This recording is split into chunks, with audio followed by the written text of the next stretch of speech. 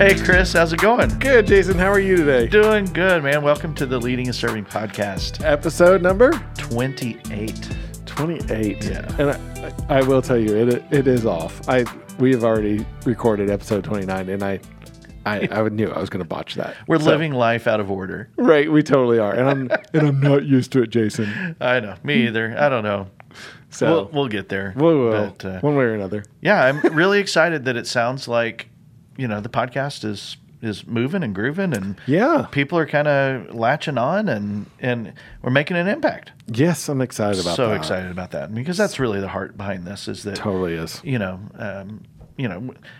don't never expect to be like walking a red carpet as podcast hosts. Nope. No, and truly at the beginning, like when we started this, the whole goal was just to get information out there to help people out. Yeah. Like That we want to serve y'all and impact. And so we actually had a review come in through Apple Podcasts. Oh, we did? Yeah. That's kind of cool. See, Apple Podcasts, you can give a review. Okay. Spotify, you can't necessarily that I'm aware of. Okay. And then other platforms I'm not as familiar with either. Those are the two that I know. But Apple Podcasts, we got a 5-star review. Nice. Thank you. Out of 5 stars, not 10. Okay. That's good. That's a good point. Expectations, right? But yeah, we just want to say thanks to B-Dog Sweenstar. Okay. I have no idea who that is. I have no idea who that is either. But yeah, started listening to the podcast over the last few weeks.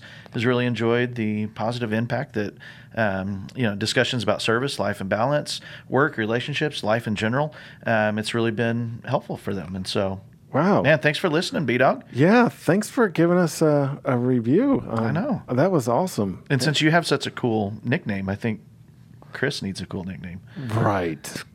We're going to have to come up with it. Okay, so yeah, send us in some suggestions of cool nicknames for Chris. Yes, I guess apparently I need a cool nickname. We'll come up with something. So, but hey, thanks for listening, and glad you guys tuned in. But hey, we've been talking a little bit about the mindset that leaders should have.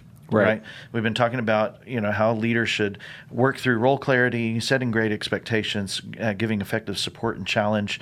One of the things that we need to think through as a leader is whether or not our actions are, the things that we do are they either accidental or are they intentional? Mm-hmm. And this is a leadership tool that we talked about a handful of episodes ago. It's probably about 8 or 10 episodes, if I am not counting correctly, right? Right. That, just the difference between accidental, which is kind of you're just responding to everything. Right. When a crisis hits, when something, comes across your desk, you just respond quickly, and you just kind of, you feel maybe it's somewhat strategic, but if we're honest, it's just kind of accidental. Right. Our actions are just accidental at that point. It's in the midst of life. And so how do we be intentional? How are we being proactive and strategic and thoughtful in our actions? Mm-hmm. And, an intentional leader is someone who, just cares more about the people they're serving mm-hmm. than the business they're serving. Okay. Even if you're the owner. Right. Solopreneurs, I guess we'd have to, take a different angle on that a little bit. But, right. If you've got a team underneath you, you're, an intentional leader is someone who's really digging in and diving into, serving his people, her people well. Right. Right. And that's done through your actions, not just your intentions. Right. It's true. Good intentions are great. Right. And I mean, how many times have you said you're going to do something and you didn't do it? Right. Right. I mean, we right. all following through on your word. And don't get me wrong, we all do it. Like Absolutely. We're all busy, and we're all at some level said and had good intentions of planning on doing it, right? But didn't. Right. Right. And I know there's one. What was the name of that? Giftology. Yes, that was a good book. Yeah, just a great concept of giving gifts well. Right. And they basically say if you can't be really intentional about what you're doing, mm-hmm. If you're just picking the most expensive looking $5 thing you can find. Right. The intentions are good. Polished penny. Yeah. Your intentions are good, but your actions speak louder than your intentions. Right. And so, don't give the little $5 gift. Right. And wait until you can do something really well. and be truly intentional. And I think that's, just the quality that we're thinking about in a leader is someone who's intentional about making a plan, thinking through, because intentionality requires that you kind of have that plan in advance. Right. Yeah. If we're reactive and we're not, we're just kind of accidental, we're just responding in the moment. Right. But intentional is thinking about things in advance. Right. And setting a plan. And at some level, right? There's everybody's got to deal with some things that are in the midst of the time of right now. But But thinking about tomorrow or 2 weeks from now or even 6 months from now, when you haven't got anything planned, then these things. This is the time to think about it. Yeah, I think being a leader, being an entrepreneur is about being able to respond in the moment. Right. And some of us handling the fires, handling the and some of us aren't wired this way, right? Right. So it's even another thing that potentially could take you out of your comfort zone of recognizing, hey, at some level I need to be thinking about the next 6 months. Right. And what they need to what do I need to get out of it? What do I need to be intentional with? Right. Responding well in the moment is an incredible skill. It totally is. But that's not all of leadership. Right. It's amazing. Like as we study more and more leaders, right? There's people that have the passions, but we also, and they're very good at things, right? And you kind of I don't know about you, but I man, I wish I could do that better. And then there's times I'm like, I don't know that I want to do that better because I don't enjoy that at all. But it's recognizing it for what it is and trying to help and asking for help in the process. Yeah. So like you said, asking for help in the process, finding out who can help guide me, who can coach me, who can, who's walked that road before me, that can help give me some guidance in that. And so I think an intentional leader is someone who looks at their priorities, of which, here on the Leading and Serving podcast, we say that, fighting for the highest good of others is our number one priority. Right. It's more important than our bottom line. Right. We definitely need to profit. We definitely need to keep the engine running. But in the end, we want to fight for the highest good of others. Right. And to be able to do that, we have to be intentional about it. We have to set that as a priority and something that we plan, something we focus on, and that we truly give our effort and our intent, our full action, our full strength behind it. So, that's awesome. There's definitely one of those key things that needs to be paid attention to. Absolutely. So, well, Chris, tell us a little bit about our interview that we got coming up. It's funny that we're talking about intentionality because this person is very much an intentional servant. Okay. And he is, his name is Brendan Sweeny, and I'm looking forward to discussing his path of life and his ability to be very intentional because you can't be a doctor without being intentional. Yeah. You don't want to throw little accidental trying to prescriptions around or anything like decide that. at the last minute that you're going to go to med school is not exactly one of those things that's a last minute decision. Right. So so let's he's a family practice doctor who has just recently taken a shift, and so I would love to let's just jump right in and chat with him. I'm excited about this. This is our first glimpse on the podcast into kind of the medical world, and so this will be fun. We haven't touched on this much. So all right, so here we go. We'll make the jump over. All right.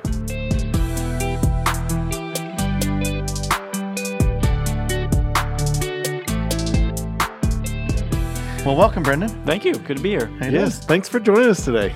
Glad to. It's a pretty day outside, and I'm looking forward to chatting with you. Let's dive into. Let's dive in. Where did you start? Where was home growing up? Are you Indiana native? I am. Yeah, I'm a Hoosier boy. I grew up in Bloomington. Okay. So kind of different Indiana than up here. I feel like there's a lot more hills and anyway. But great parents, really supportive. 5 siblings, so pretty big family. Okay. And what number are you? I'm number 5. You're the 5th one. Okay, so you're the youngest? So I'm second youngest. Yep. Okay. 4 boys, 2 girls. And again, just great parents. Grew up in a home of faith and just really good servant parents, active, good parents. My father's from California, mom's from Utah, so they were kind of transplants into Indiana. Oh, okay. And then have stayed there ever since his master's program. Huh. And he works in computers. He's retired now. And I was a big artist. I paint, draw, ceramics, stained glass, all sorts of stuff like that. and love it, but I haven't done it for several years. And I was a skater punk in high school. Really? Yeah. Wow, that was a good one. Bleach tips. Skater punk turned doctor. Jingo jeans. Yeah, right. Really? We need a picture of that. We might have to. Hey, Whitney, can you send us a picture of that? We'll get one for That's you. right. Go ahead. But yeah, and then so I was really good at math and science, but also art, so kind of an interesting blend. And I was planning to be a teacher, so I just had a really influential high school chemistry teacher who came from IU and taught at our high school. Just really great guy. He was in a Master of Arts teaching program and just really skillful teacher, and I just loved him as an educator. So I just thought I'd like to pay it forward and be a teacher. And I was in college, I guess I should say. So I took a break between high school and college, and I served a mission, ecclesiastical mission for 2 years in London, which was great. Okay.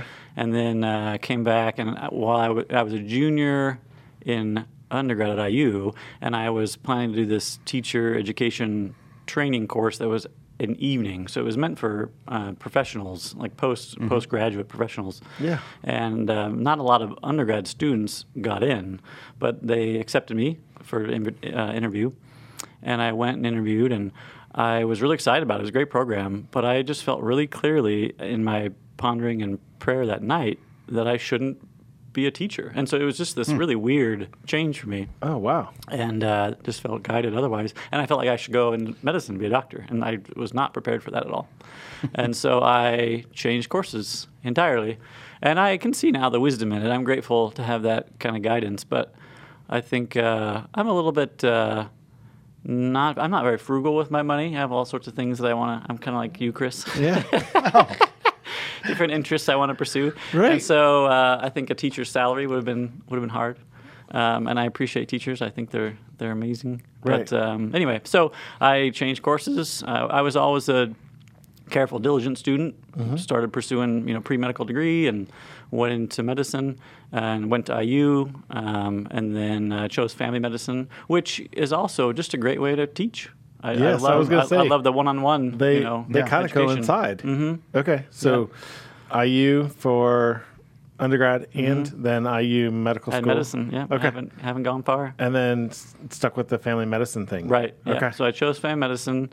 I was interested in developing relationships with people and teaching, and so I did that, and then went to St. Francis for my residency and graduated 2013. So I was in practice for 9 years in family medicine here in Greenwood, and then just March, end of March, beginning of April, I changed entirely. So I'm now the director of 2 nursing homes, and I work at another nursing home. So I supervise a team of nurse practitioners and help take care of patients there. So let's back up. For those that don't know, like high school and then undergrad, between undergrad and then residency time frame, how long of schooling and then residency is that? Yeah, good question. For family practice. Right, yeah. So you got your 4 years undergrad, and then I did 4 years of medical school. Okay. 3 years, family medicine's 3 years of residency. So that's 7 years, right? So 7 years after undergrad. Okay, yeah. which is quite a stint of time, It's a long right? time, yeah. You did a lot of learning in 7 years, didn't you? I did, yeah. A lot of learning, and then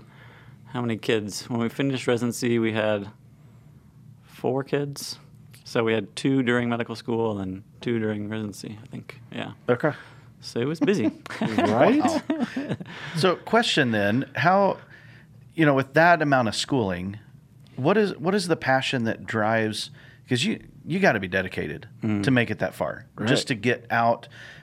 What is the passion that drove you through that, of why do this? Yeah, good question. I do love learning, so that was helpful. I love science. I love learning. It was fascinating to learn about the human body and systems. Not all of it did I like. Some of it is not as fun to learn, but I enjoyed it.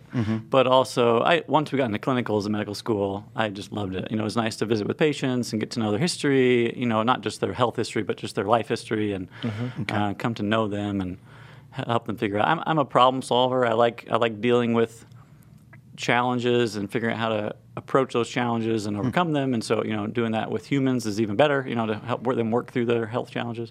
So I find that very satisfying. So it was a combination, I think, of the knowledge base, learning fascinating things about the human body, and then how to help people work through those. Okay.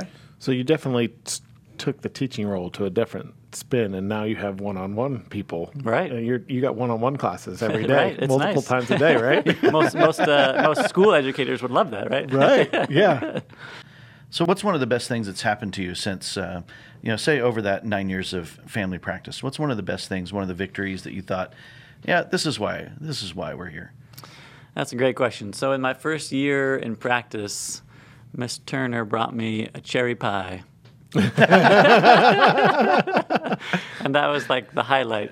I was like, I made it. I'm in family medicine. There you go. And I got a cherry pie. Cha-ching. It was great. She's so sweet. I know her still.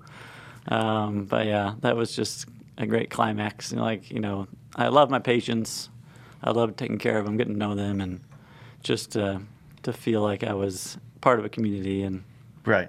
that's great. That's a great thing. Yeah. But in addition to that, just over the years, developing those relationships and just really coming to know and appreciate them. We talk about their passions, their interests, and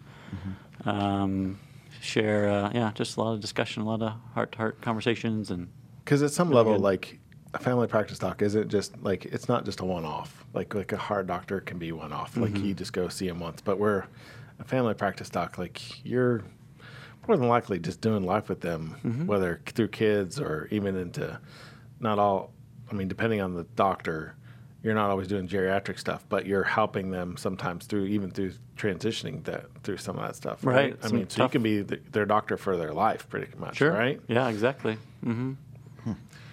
So you mentioned that you made a transition. It's been a year or 2 years now? No, just a few months. Oh, months. Okay. Talk us through that transition.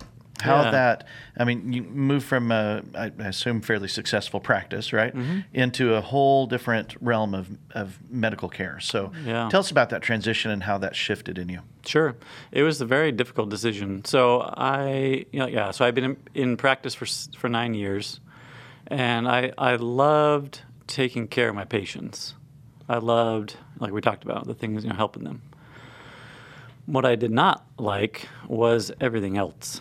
So, I would work from 7, I start seeing patients at 7, and I would finish seeing patients at 4 if I was on time. Usually Right. by the time I'm done with my last patient, it's about 4:20, 4:30, depending on how the day went. Maybe it's 5 o'clock. And then everything else has to get done. And so if you're a super efficient doctor, I guess you can get in and see your patients, talk to them, take care of their health needs, get all your notes finished, and then answer some phone calls, look at some lab results and some x-ray results or images or hospital notes, ER notes, all this stuff that's coming at you. And then you go see your next patient. But the reality is it's just really hard to do that and be that efficient and have a good relationship with your patients. And so that balance is very difficult to achieve and to maintain.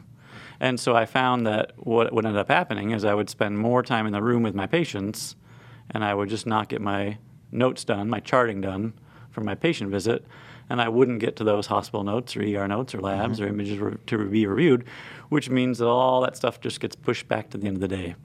Right. And so my passion for taking care of patients was being met, but all the requirements in order to maintain that were being pushed back to other times. And so I would work in the office from about 7 a.m. till 6 p.m. And then every day I went to work, I would generate about 2 or 3 hours of work undone.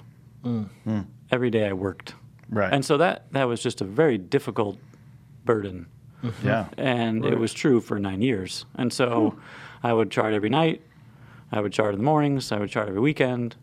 Right. And I had no free time, and it would affect the family. I would work very hard on being present with my wife and children after work in the evenings. But as soon as the kids are in bed, I have to get charting, and it's always in the back of my mind. It's always a weight that's there, and again, just know not a lot of quality de-stressing time.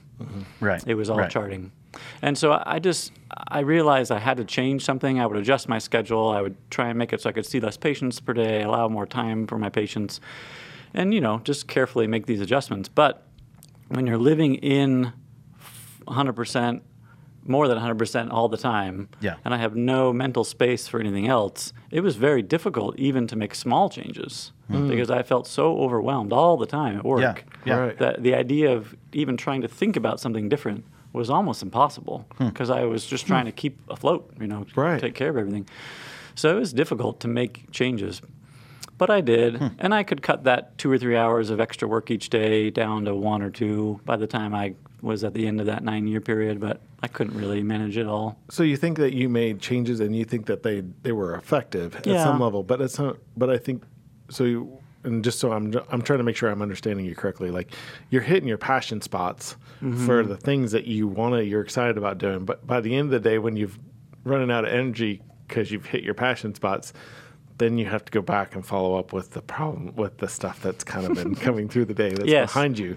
Right. That's got to get done too. Right, That's exactly. not exactly passionate about. Exactly. So for you, this would be like doing finances for 3 hours a day at the end of your work, right? Right. That would be horrible. Exactly. Yeah. So, and I'm sure, like, to your point, like, the stress that would come from that on top of the fact that it has to get done, not just the stress of getting it done, but also the stress of knowing I had that headache coming.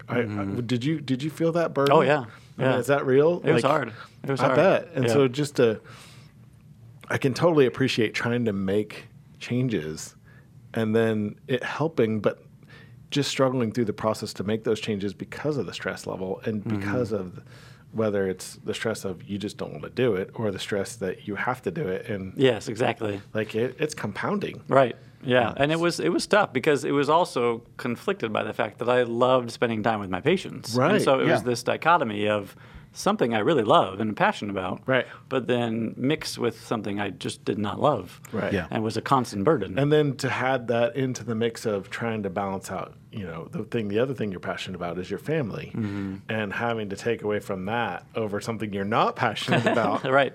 That's got to be quite a struggle. It was hard. I bet. Yep. So I would look occasionally at other options. There's kind of different models of primary care, and I interviewed with a couple different offices a few years ago, but just didn't really feel like it was the right fit. And then I was actually approached for this new job by the director of these nursing homes, who knew me from the hospital, and he asked me if I would come in, and just a very different pace, very different quality of life balance. And so coming into work, much more reasonable hours, much shorter hours, and taking care of patients, going home, and I'm done when I leave the office, and I'm not taking any work home. And my guess is you probably at some level still have to do the things that you don't enjoy. Yeah, there's still some there's charting. still charting and paperwork Yeah. that you probably have to do, but it probably looks completely different, doesn't it? Yeah, it does. And it happens within the block of time I'm at the nursing home, and Yeah. I leave it and So you walk out the door. So your two passions are not conflicting. You're right, exactly. Yeah. That's awesome. Wow. That's huge. I mean, my guess is that's a huge shift for a lot of people if they could figure out how to balance that out, balance out their passions and be able to, even though there's stuff you have to always, you're always going to have to take care of some things, right? Right. I mean, like Yeah. you're always going Right. to have to do something that's not in your passion, in your wheelhouse, but being able to balance that out so that you can do your passions is huge. Right. That's Yeah. awesome. Yeah. So before we go, I want to keep exploring this new role. Sure. But real quickly, thinking about 9 years of family practice, and and you're just talking, just seeing the window into the life of a doctor over these last few minutes makes me wonder: is there anything that you would want to tell patients? Like if you would just, if patients just understood this about their doctors, and Chris, you're married to a doctor, so. What is a mindset shift that you would just love to see the general public of patients, embrace about their doctor? And Yeah, it's a great question. It's one that I would never tell patients myself. right, But I'm happy to say it in this setting. exactly. So, and I'm sincere about it. But so yeah, I guess. Yeah, so because this was an interesting lesson for me to learn as a new doctor. Okay. So when I came into practice, when you go to see your doctor as a patient, as an individual, you want your doctor to address all of your medical needs, all your concerns, Right. which is a reasonable expectation for an individual. But what you don't have in your head as a patient is that they can't address all of them. There's just, depending on the length of your list, right? So there's only so much time. And for me, it was important when a patient brings me a concern, I want to know all the elements of that concern to be able to address it appropriately, which takes time and understanding and questions and, a lot of listening. And so if I'm going to address your concern appropriately, it's going to take a while. And so if you bring up 6 or 7 of them, that's just not possible. Right. And it happens a lot. And so I guess my advice would be when you go to see your doctor, have 1 or 2 things that are really important to you to address with the doctor. And if you have a list of 7 or 8 and you're not sure which one's most important, ask your doctor and say, this is my list of things. Can you tell me which ones are most important? If I don't have a clear answer to that one myself as the patient, hopefully I can come up with my top 2 myself. But if I don't, can you guide me? And then I had a few patients in that, I learned over time how to address that and would say, okay, well, let's look at your list. Let's decide the most important ones and let's tackle those first. And then we'll kind of move down the list over time. This is going to take a few visits. We're not going to do this in one visit. And just having the sensitivity and awareness of the doctor's time and commitment to other patients, and that they have a sincere desire to help you with your concern, but it's going to take some time to do that. Right. That would be my advice. Okay. That's great. That is really good. I like that. So it's not, jump on WebMD and make your own diagnosis and then come tell me how to do my job. Yeah, that's right. I can bring you the printout stock if you need me. That's right. That's right. right. That's right. So in your new role then, tell us a little bit about, because you're leading some teams there at the nursing homes. You're in multiple homes. So tell us a little bit about leadership and how you're, bringing impact to those environments. Sure. Yeah. Yeah. And it carries over from my previous work too. But yeah, so I lead a group. There's 4 full-time nurse practitioners and a part-time. And so helping them with their work, seeing patients. And I enjoy it. That aspect is still pretty new to me.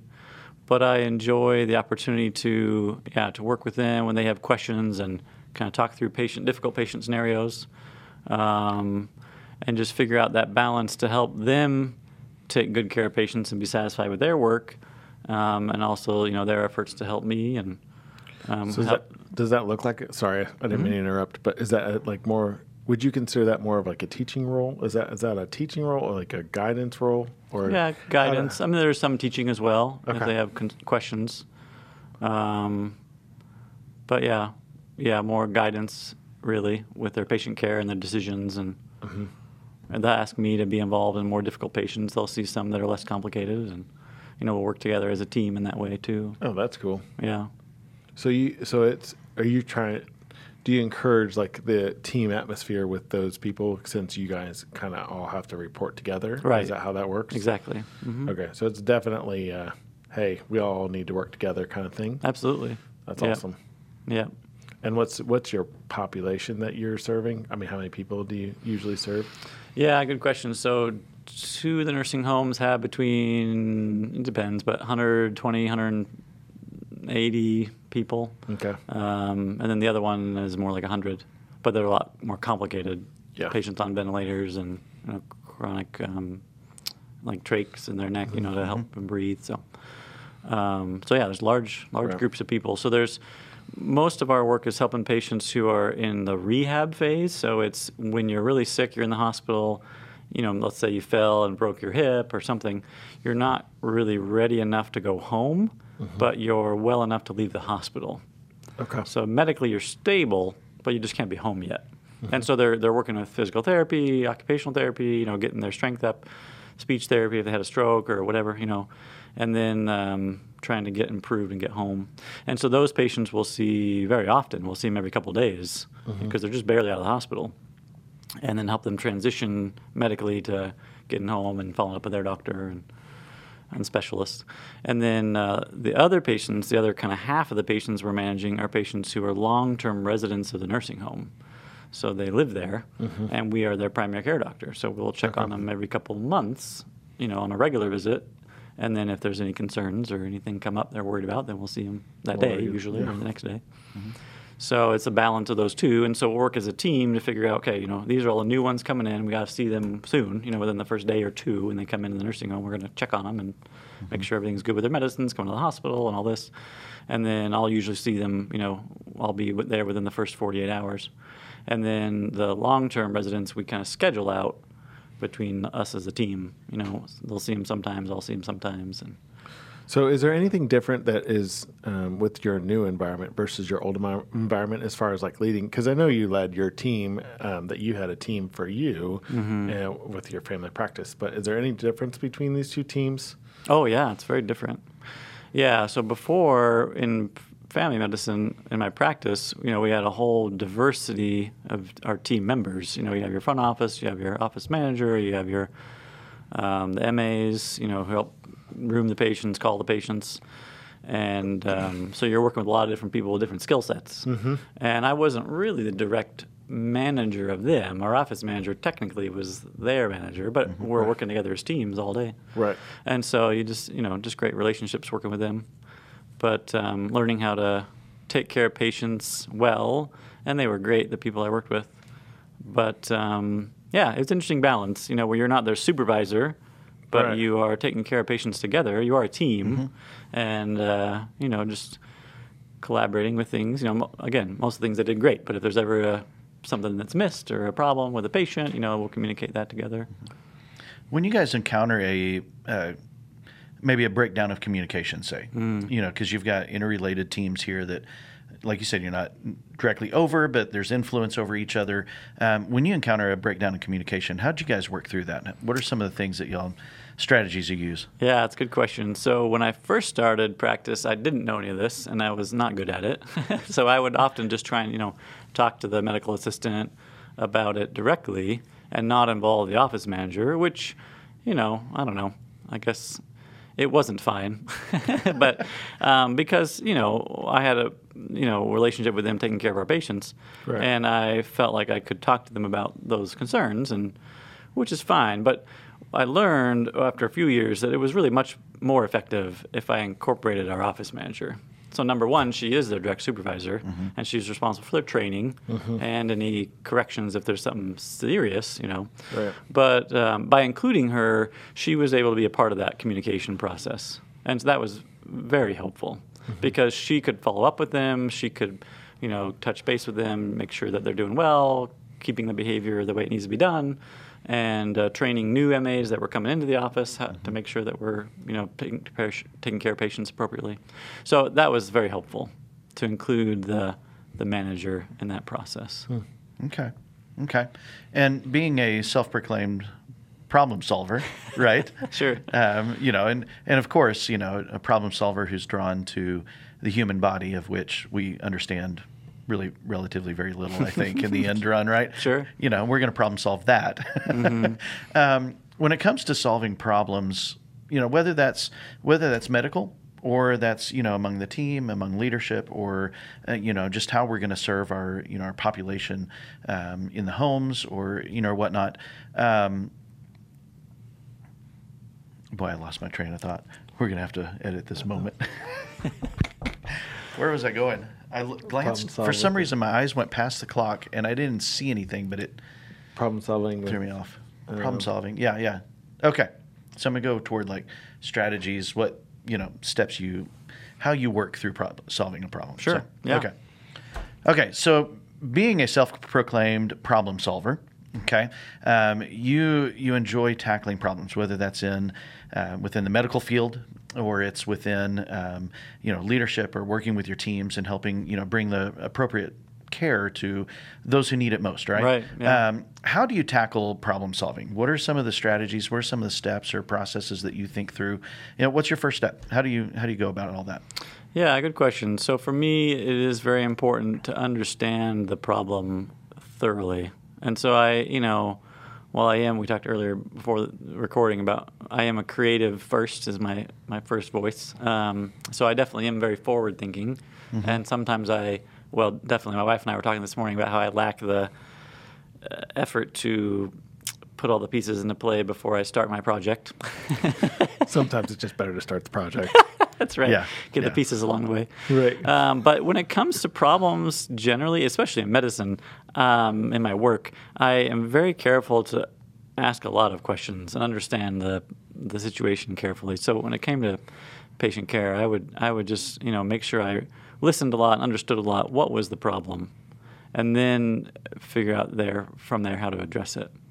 And so I think asking the right questions was key to know what is the problem itself, what is the basis for the problem. If a patient's having trouble with high blood pressure, are they taking their medicine? Are they missing their medicine? Is it too expensive? Is there a side effect of the medicine? There's all sorts of facets, right? And so in order to manage that, yes, I could prescribe you a second blood pressure medicine, but I would much rather figure out what's the problem, with the current medicine, or is there something that can be done to address it? Or if you're eating too much salt, not exercising, let's address that, not add another medicine at all. And so so those are, I think that to me is important, because I want to take good care of the patient, and to me that means understanding where the patient is. Okay, that's good. That is cool.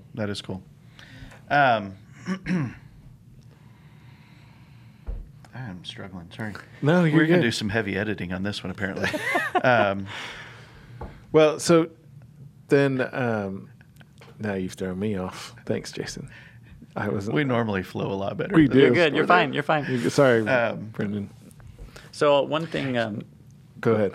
I was just going to say, when I was making this change, it was really difficult for me at first to decide. So again, I guess maybe it is kind of my creative brain, but when I was faced with this idea, leaving family medicine, these patients I took care of for 9 years, their kids, several of them I delivered as like their OB doctor when I was in residency training, and then I took care of the parents, took care of grandparents, and it was really difficult for me to think about walking away from these people that I come to love and care for. And the thought that kept coming into my mind is, okay, so if I leave this, go work in a nursing home, is this the kind of person I want to be? In my head, I was going to be a family doctor that grows older with my patients, and I'm there, and for years, and to be that kind of iconic family doctor, that I've always appreciated in my life. And how much does that matter to me? Mm-hmm. And that was a really difficult decision. And and what do I want to be? Do I want to be a nursing home director for years? Do I want to, pursue more healthcare education? Work at like a medical school, or work more at the residency and teach residents? And so it just was a lot of soul searching to decide, what do I really want? What is my goal here? And the thought that came to me, which is and this was again, a moment of pondering and prayer, and just felt guided that, it doesn't really matter so much what, for me. And for some people, maybe it does matter. But for me, it doesn't matter so much what my job is. What matters is how I do my job. And it's much more important for me personally to be known for how I do my job than what my job is. Mm-hmm. And that was a very helpful thought process to come to. And I feel that is important. Yeah. So, and truly,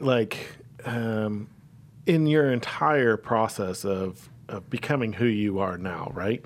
You've kind of hit all your passions with teaching and the community and serving. And so truly at the end of the day, even with those different options that you had in your head, you were going to probably be able to hit those passions without a problem. Mm-hmm. But it was trying to figure out how to best do that for you and making sure that you could do it successfully. Right. So you mentioned it. Was there a shift? It sounds like there was somewhat of a struggle to leave what you thought was going to happen with what you wanted to do long term. Yes. So that thought process of, hey, I'm going to grow old with my patients and I'm going to be with them for their entire lives. Right. And then shifting to the job you are now. Tell us, because at some level, there's many people who are driven in the world who have a plan and expectation, and then you hit this speed bump. How do you overcome that? How do you balance that out for Brendan, who transitioned, but also needed to make sure he hit the passions that he's currently passionate about, which is his family and his teaching? Yeah, exactly. Right. Yeah, it's a good question. So and that's really where this thought process, where I really had to think a lot through all that. And I decided, I do want to take care of patients. Yep. I decided I don't care so much the avenue in which I am taking care of patients. So one of my patients, when I announced that I was leaving, he said, so is this a passion of yours? Have you always wanted to go like work in a nursing home and help with rehab patients? Oh, no. This is not a passion of mine. It's just going to be a much better quality of life change. And so for me, the passion is my wife and my family. Mm-hmm. And I also just have other hobbies and interests that I would like to engage in that I was unable to engage in previously. Right. And so, but family certainly is the top priority. And so for me, the passion, yes, I'm able to continue my passion of caring for patients. It changes the venue in which I do that, but it allows me to keep the core passion value, which is my time with my wife, time with my kids. Right. Mm-hmm. So just a couple of months on this side of that transition, what have been the ripple effects? We talked about what's led up to that transition. Right. How have you felt the ripple effects of this decision of going from, you're saying you're adding 2 to 3 hours a day of, for every day you worked, you're adding another couple hours of work. And so the overwhelm just kept building and building and building. And so you're going from having to operate at 130% capacity, say, down to, wow, I'm in my limits now. Right, exactly. It's been amazing. Yeah, I've discovered this thing people call free time. It's unusual, but I like it. What? You have free time? I know. So some days, I finish pretty early. I'll finish at like 2 o'clock, or a couple of days. In my training, to be fair, my load was lighter because I wasn't managing all 3 facilities. But I'd be done at noon, and I'd come home, and my wife was like, "What are you doing here?" You're in my free time now. I know, right. Go back to work. Right. Yeah. And I'm often now, I'm actually home when the kids get off the bus, and it's great.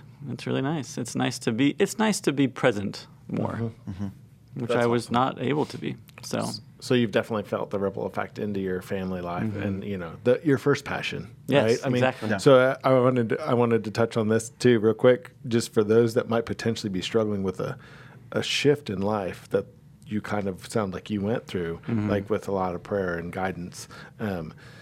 At some level, it sounds like you kind of said, okay, well, this is my first passion. This is what I'm called to first. This is what I'm called to second. And staying true to yourself, but also recognizing that they have a little different level of importance in your own life for you. Exactly. Is that accurate? I agree. Exactly. Yep. And certainly work was the dominant demand in my life. And so changing, to meet what really is value number one. For you. Yeah. And that's been great. Thanks. I bet that's been, you even said 9 years of trying to make changes at different levels. Like this was a big change. I bet this took a lot of time and mental capacity to wrap your head around to try to make a change like this. Right. Because this was a different shift. It was. It's a very, very big shift.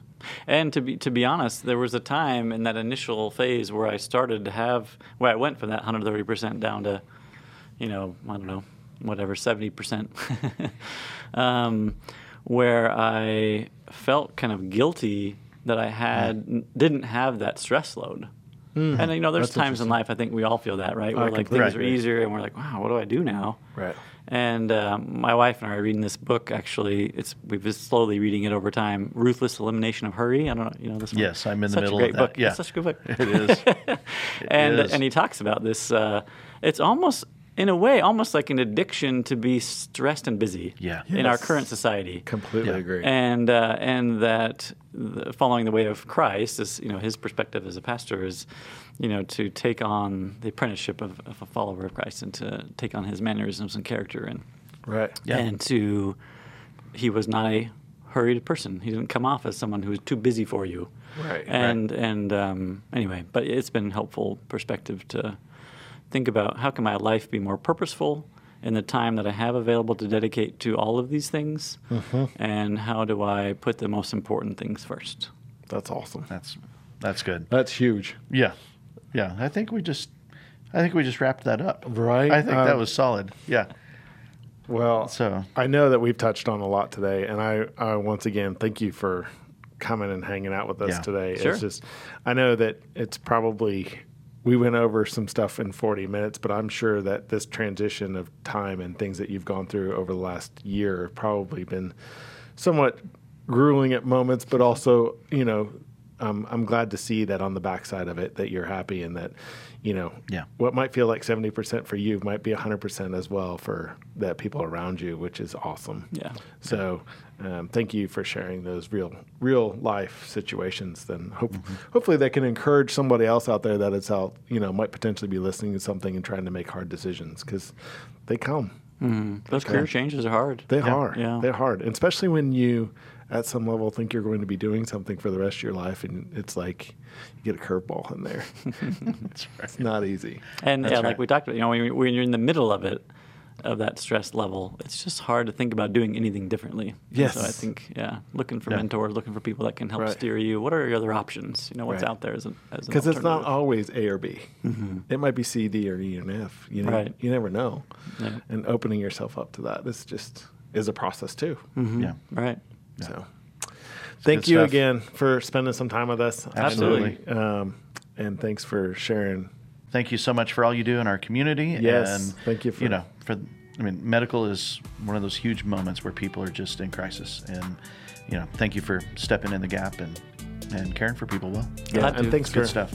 sharing those passions with us today. Yeah. Sure. You bet. All right. We'll catch you guys back here in just a moment.